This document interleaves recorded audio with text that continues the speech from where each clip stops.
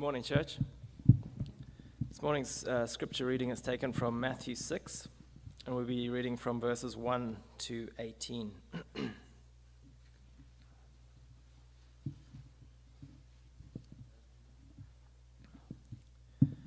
Beware of practicing your righteousness before other people in order to be seen by them, for then you will have no reward from your Father who is in heaven. Thus, when you give to the needy, sound no trumpet before you, as the hypocrites do in the synagogues and in the streets, that they may be praised by others. Truly, I say to you, they have received their reward.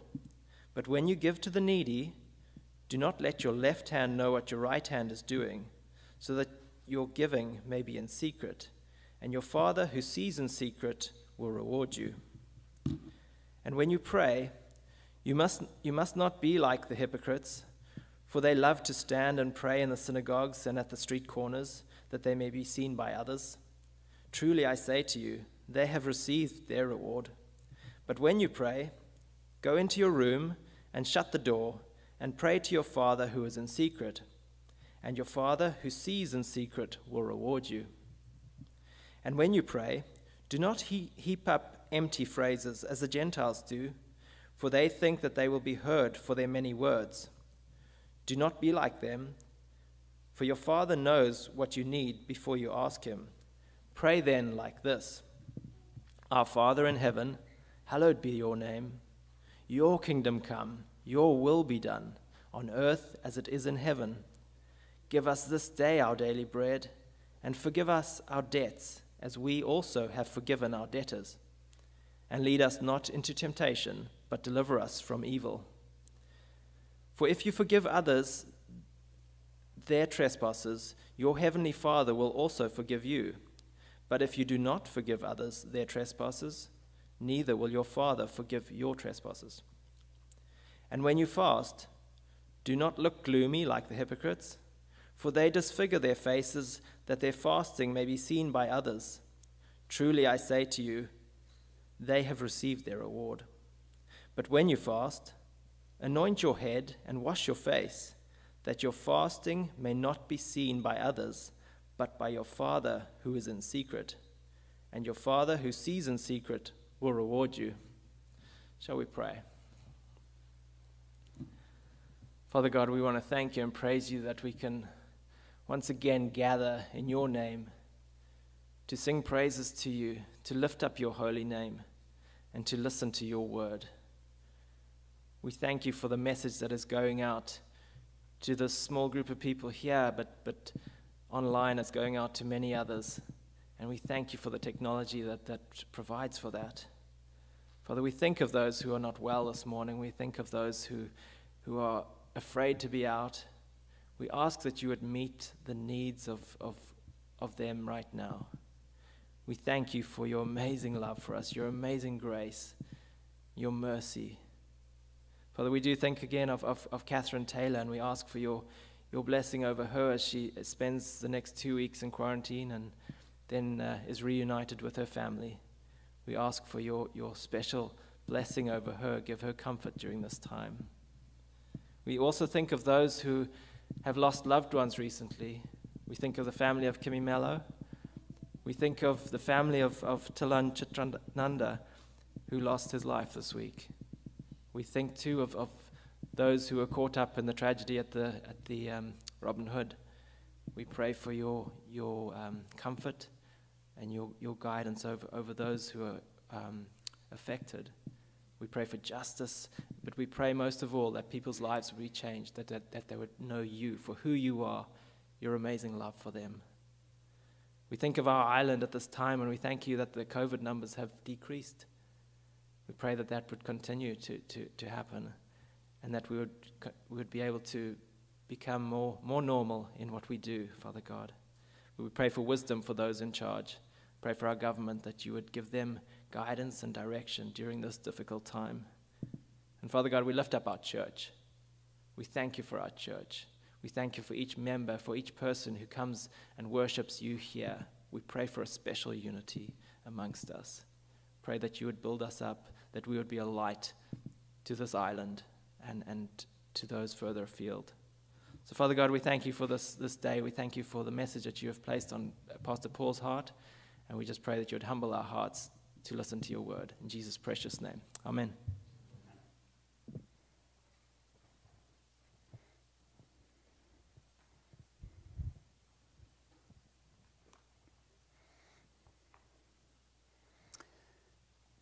Thank you, Darren.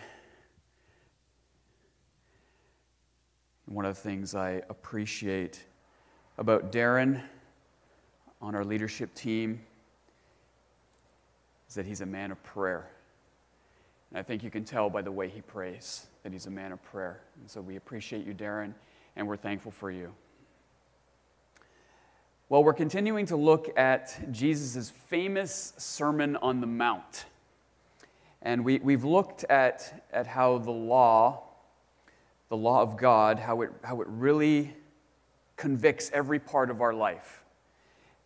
But also how we can tend to fool ourselves into thinking that we can keep the law fairly well, just like the scribes and the Pharisees thought. Right? The scribes and the Pharisees added to and in some cases twisted the law in order to have an appearance of keeping it. Jesus shows us that we can't keep the law because our hearts, the very core of us, rebels against its very essence. The next three areas that we're going to look at are not areas of the law that were contorted.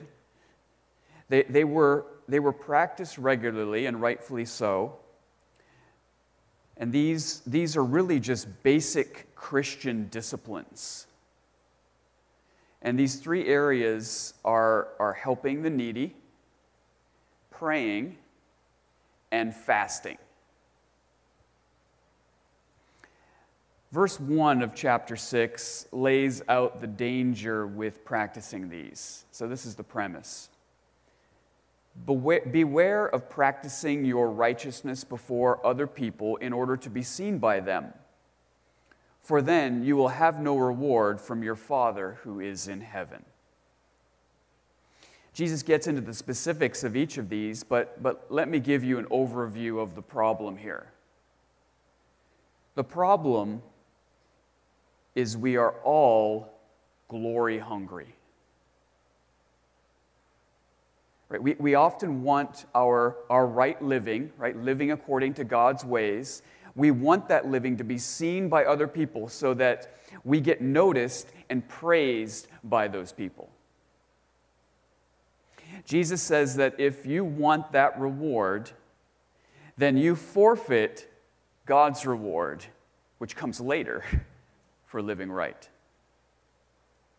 It's not that Jesus is against us getting praised by others, right? Encouragement or compliments.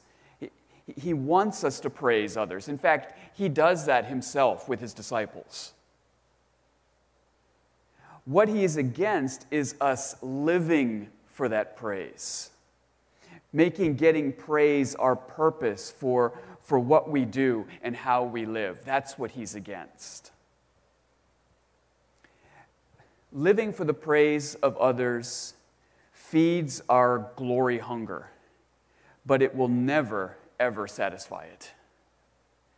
That's because when we live for our glory, we deny the glory of the one who deserves all the glory, God.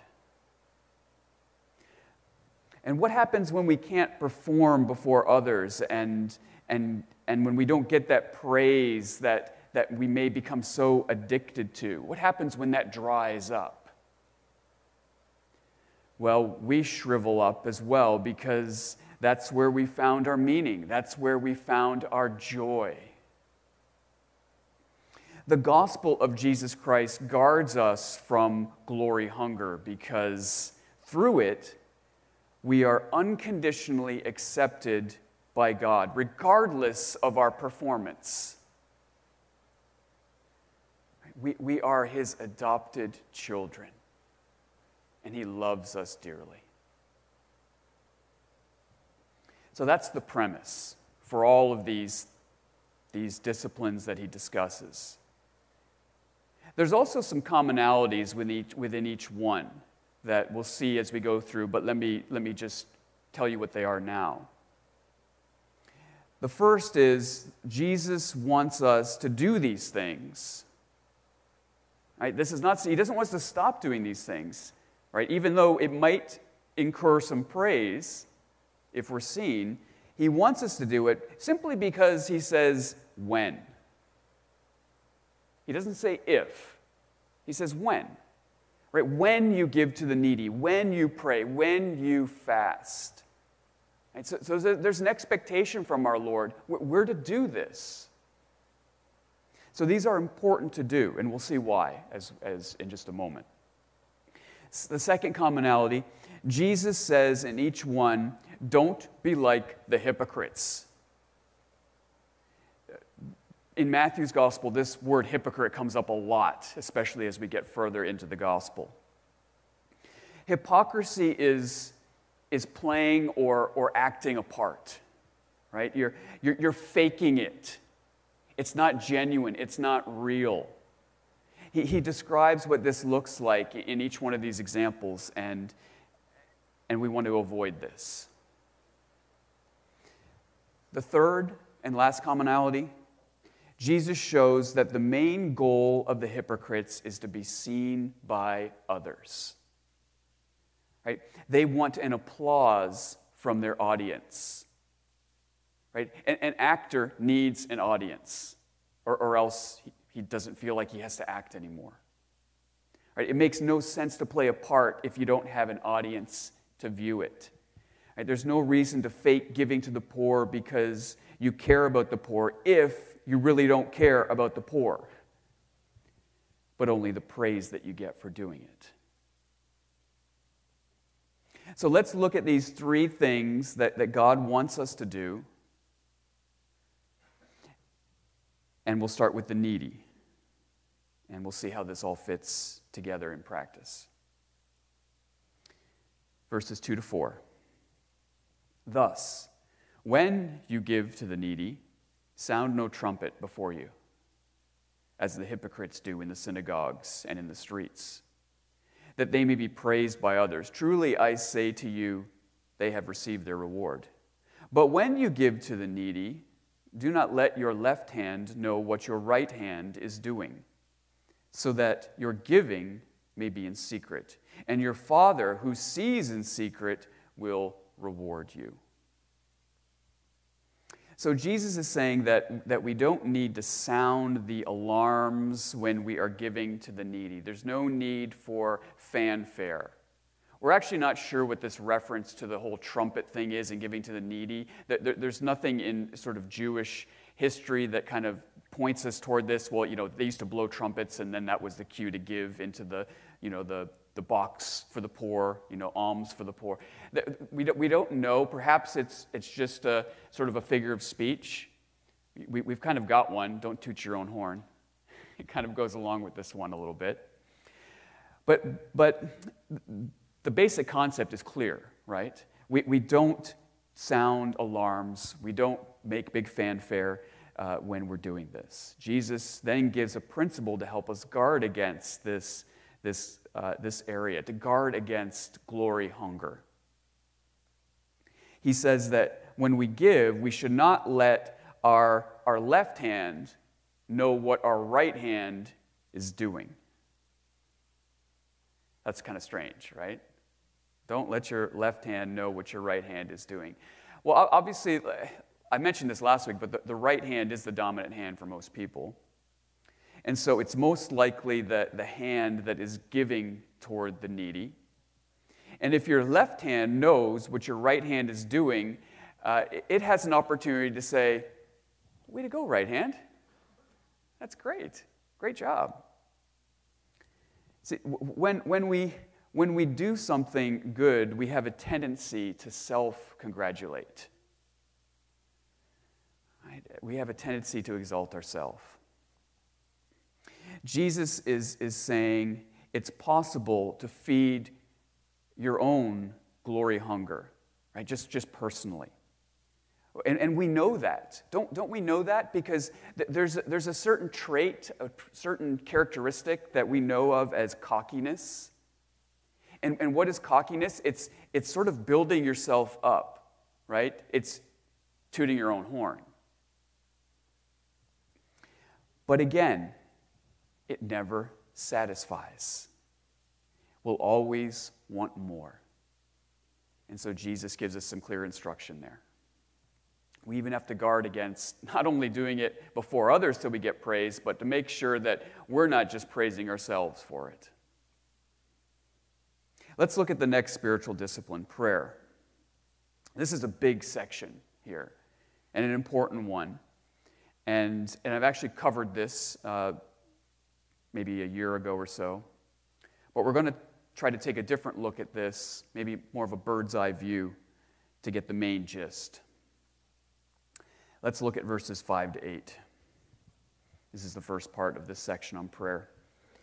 And when you pray, you must not be like the hypocrites, for they love to stand and pray in the synagogues and at the street corners, that they may be seen by others. Truly, I say to you, they have received their reward. But when you pray, go into your room and shut the door, and pray to your Father who is in secret. And your Father who sees in secret will reward you. And when you pray, do not heap up empty phrases as the Gentiles do, for they think that they will be heard for their many words. Do not be like them, for your Father knows what you need before you ask him. So Jesus is condemning prayer for the sake of being heard by others. It's really prayer that's directed to others and not to God. This kind of prayer is said to make others think we're highly spiritual.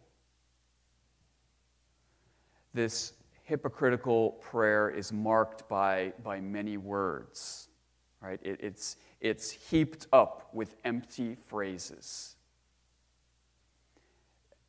There is to be a simplicity with prayer. Our words don't have to be many or fancy. Jesus tells us to pray alone. Right? He says, go into your room, shut the door. There's two reasons for this. When we are alone, just you and God, there's no one to impress with eloquence. This helps us to be real and simple with God. And secondly, when we develop a habit of private prayer, it will shape our prayer in public and guard us against grandstanding prayer that is looked for praise. Perhaps you've even experienced that. That's the term I've coined for it, grandstand praying. You want to be loud and give great inflections, and you want to use big, complicated words, and God is not impressed by any of that. He's our Father. We don't have to try to convince him. He knows already what we need before we even ask. If your child came to you with that type of request, with all that eloquence and all that pomp, you'd probably just smile and shake your head. That's not necessary, son. That's not necessary, daughter. Then we get into the model prayer, the Lord's Prayer. Verses 9 to 13. Pray then like this: Our Father in heaven, hallowed be your name. Your kingdom come, your will be done, on earth as it is in heaven. Give us this day our daily bread, and forgive us our debts, as we also have forgiven our debtors. And lead us not into temptation, but deliver us from evil. So this is a pattern for prayer, as Jesus says. Right? Jesus, he clearly says it's a pattern because he says, pray like this. He doesn't say pray this. He says pray like this. So our simple, genuine prayers to God should contain these elements. The first, it's really two sections. The first section is a focus on God, verses 9 and 10. God is the focus of our prayers, not other people, God, our Father in heaven. Hallowed or holy is your name. Your kingdom come. Your will be done. All the focus is on God. We are to remind ourselves that God is our good Father. That He's holy, He's matchless. No one can top Him. You can appeal to no higher or mightier court. His kingdom is the eternal kingdom we should be concerned about and looking toward. We should desire His kingdom on earth because we just can't wait for it. We should want our church to be a little taste of God's kingdom on earth until it actually comes one day. His will or His plan is the most important thing. We need to follow His plan, His will, above our own will. Right? That's difficult. That's why we pray that way. Further, we need to remind ourselves His will is good and acceptable and perfect. Right? That's what Paul tells us in Romans 12 too. So we should want it. We should desire it, even if it seems hard for us to go that direction. This focus on God reminds us that He gets the glory. He gets the glory because He deserves it. God is the only one who is rightfully glory hungry. In various passages in the Bible relating to idolatry, God is said to be a jealous God because He's the almighty creator. And worship should be directed exclusively to Him.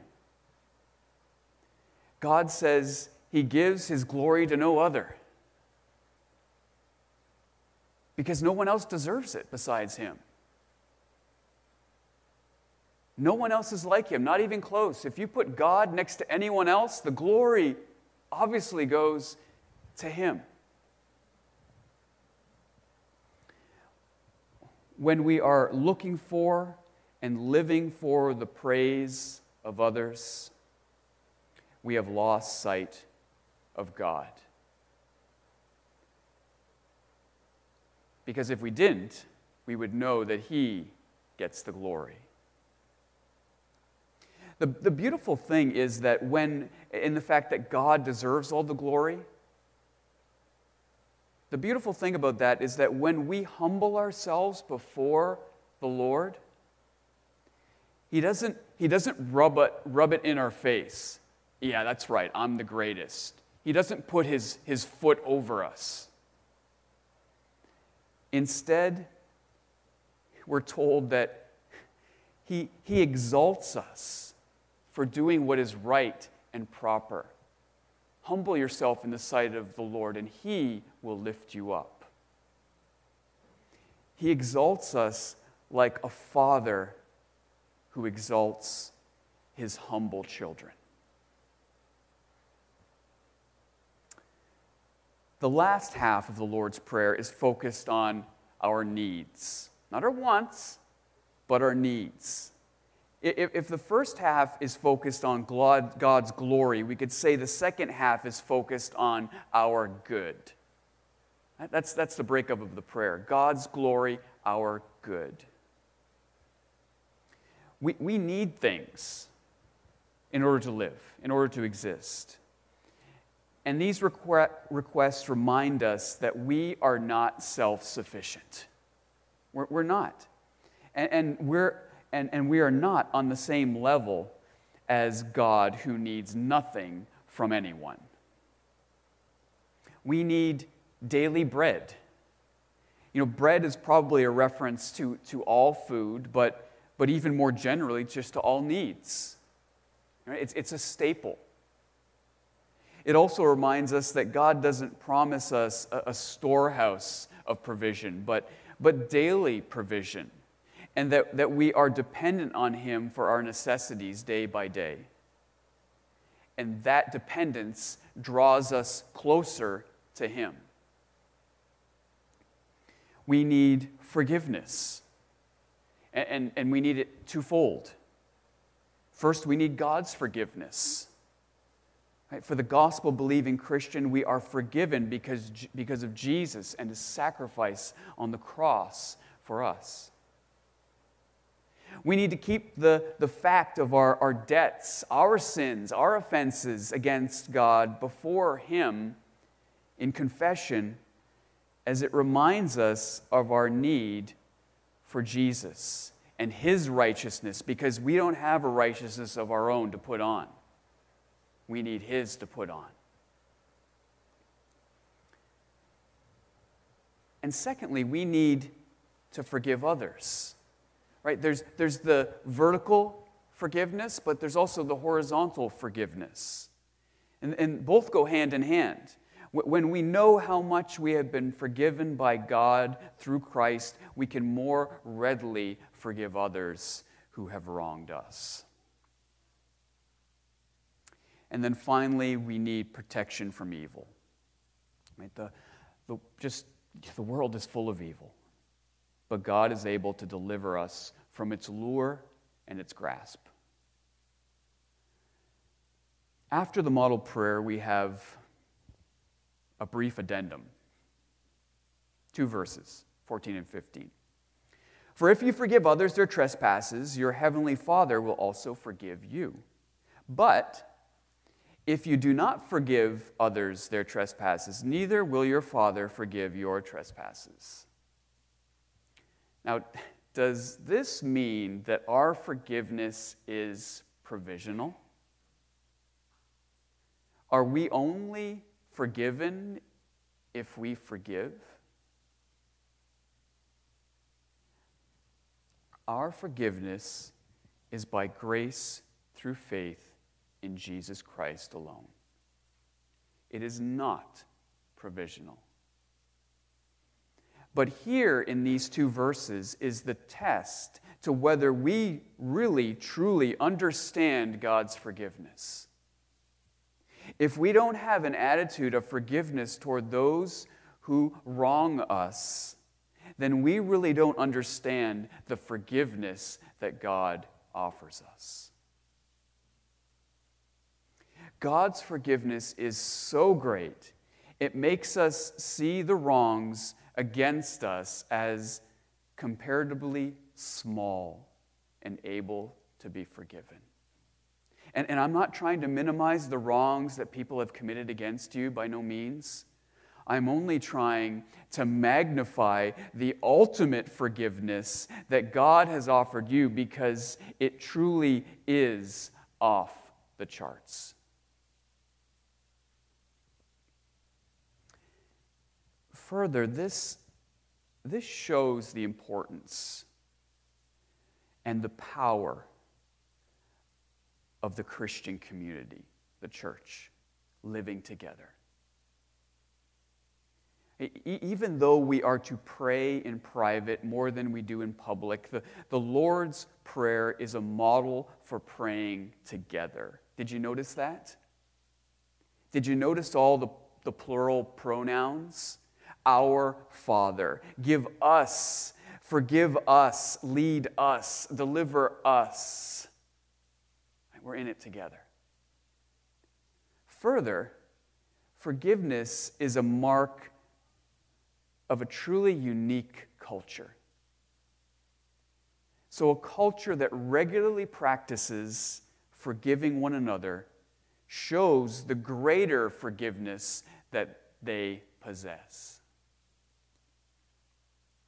Plus, don't you want to be part of that kind of culture? A culture where our mistakes, our bad judgments, or even intentional wrongs toward others for whatever reason are not the relationship killers that they are in the rest of the world. Don't you want to be part of a culture like that? That's what the church should look like. Further, when you show forgiveness, you are developing a greater understanding of our Father's forgiveness and love that He has for you. The greater the offense against you that you can forgive, the greater you will understand the forgiveness of our Father toward us through Christ.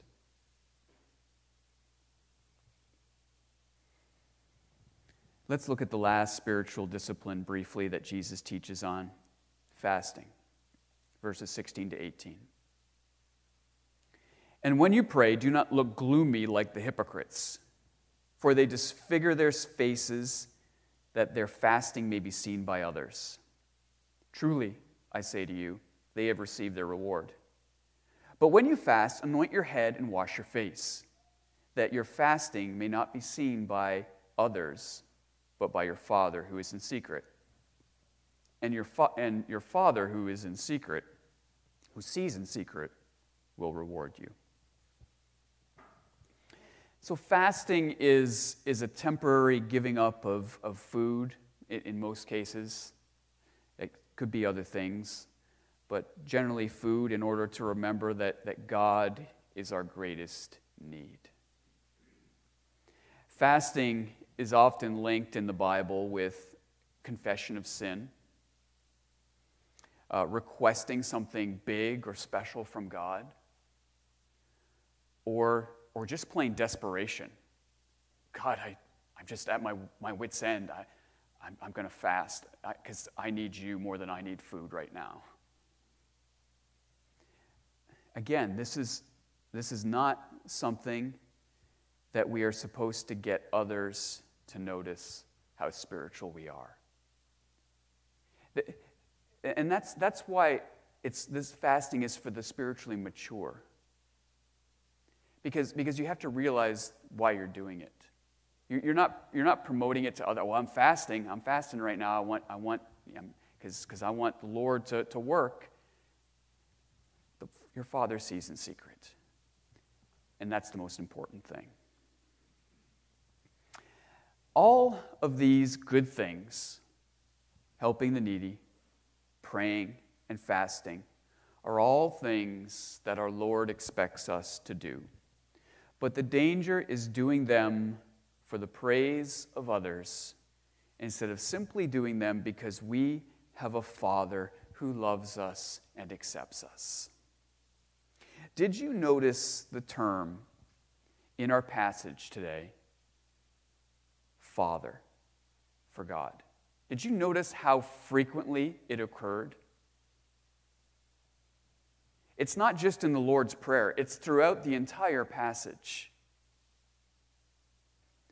God is continually referred to as our Father who sees us, our Father who rewards us, our Father who hears us, our Father who knows what we need, and He is our Father through Christ Jesus. You see, we kill glory hunger by resting in the fact that the only one who deserves all the glory is our Father. He's our Father. We have Him as our Father. You know when you were a kid, you know when you kind of doted on your dad when you were little? You know, it was pretty much my dad could beat up your dad kind of thing. You remember that kind of thing? Right? You didn't mind your dad getting the glory.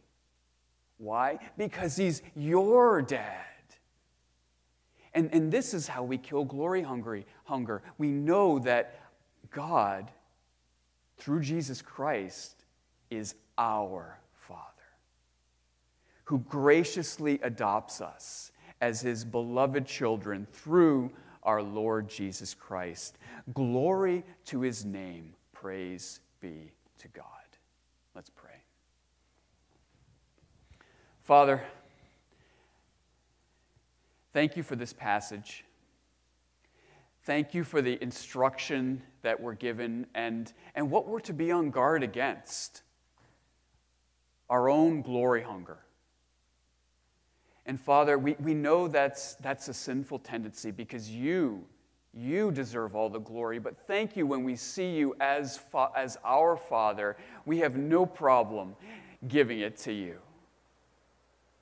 May we exalt you and lift you high because through the Lord Jesus Christ we've been adopted as sons and daughters, and we have an eternal Father who is good and loves us unconditionally.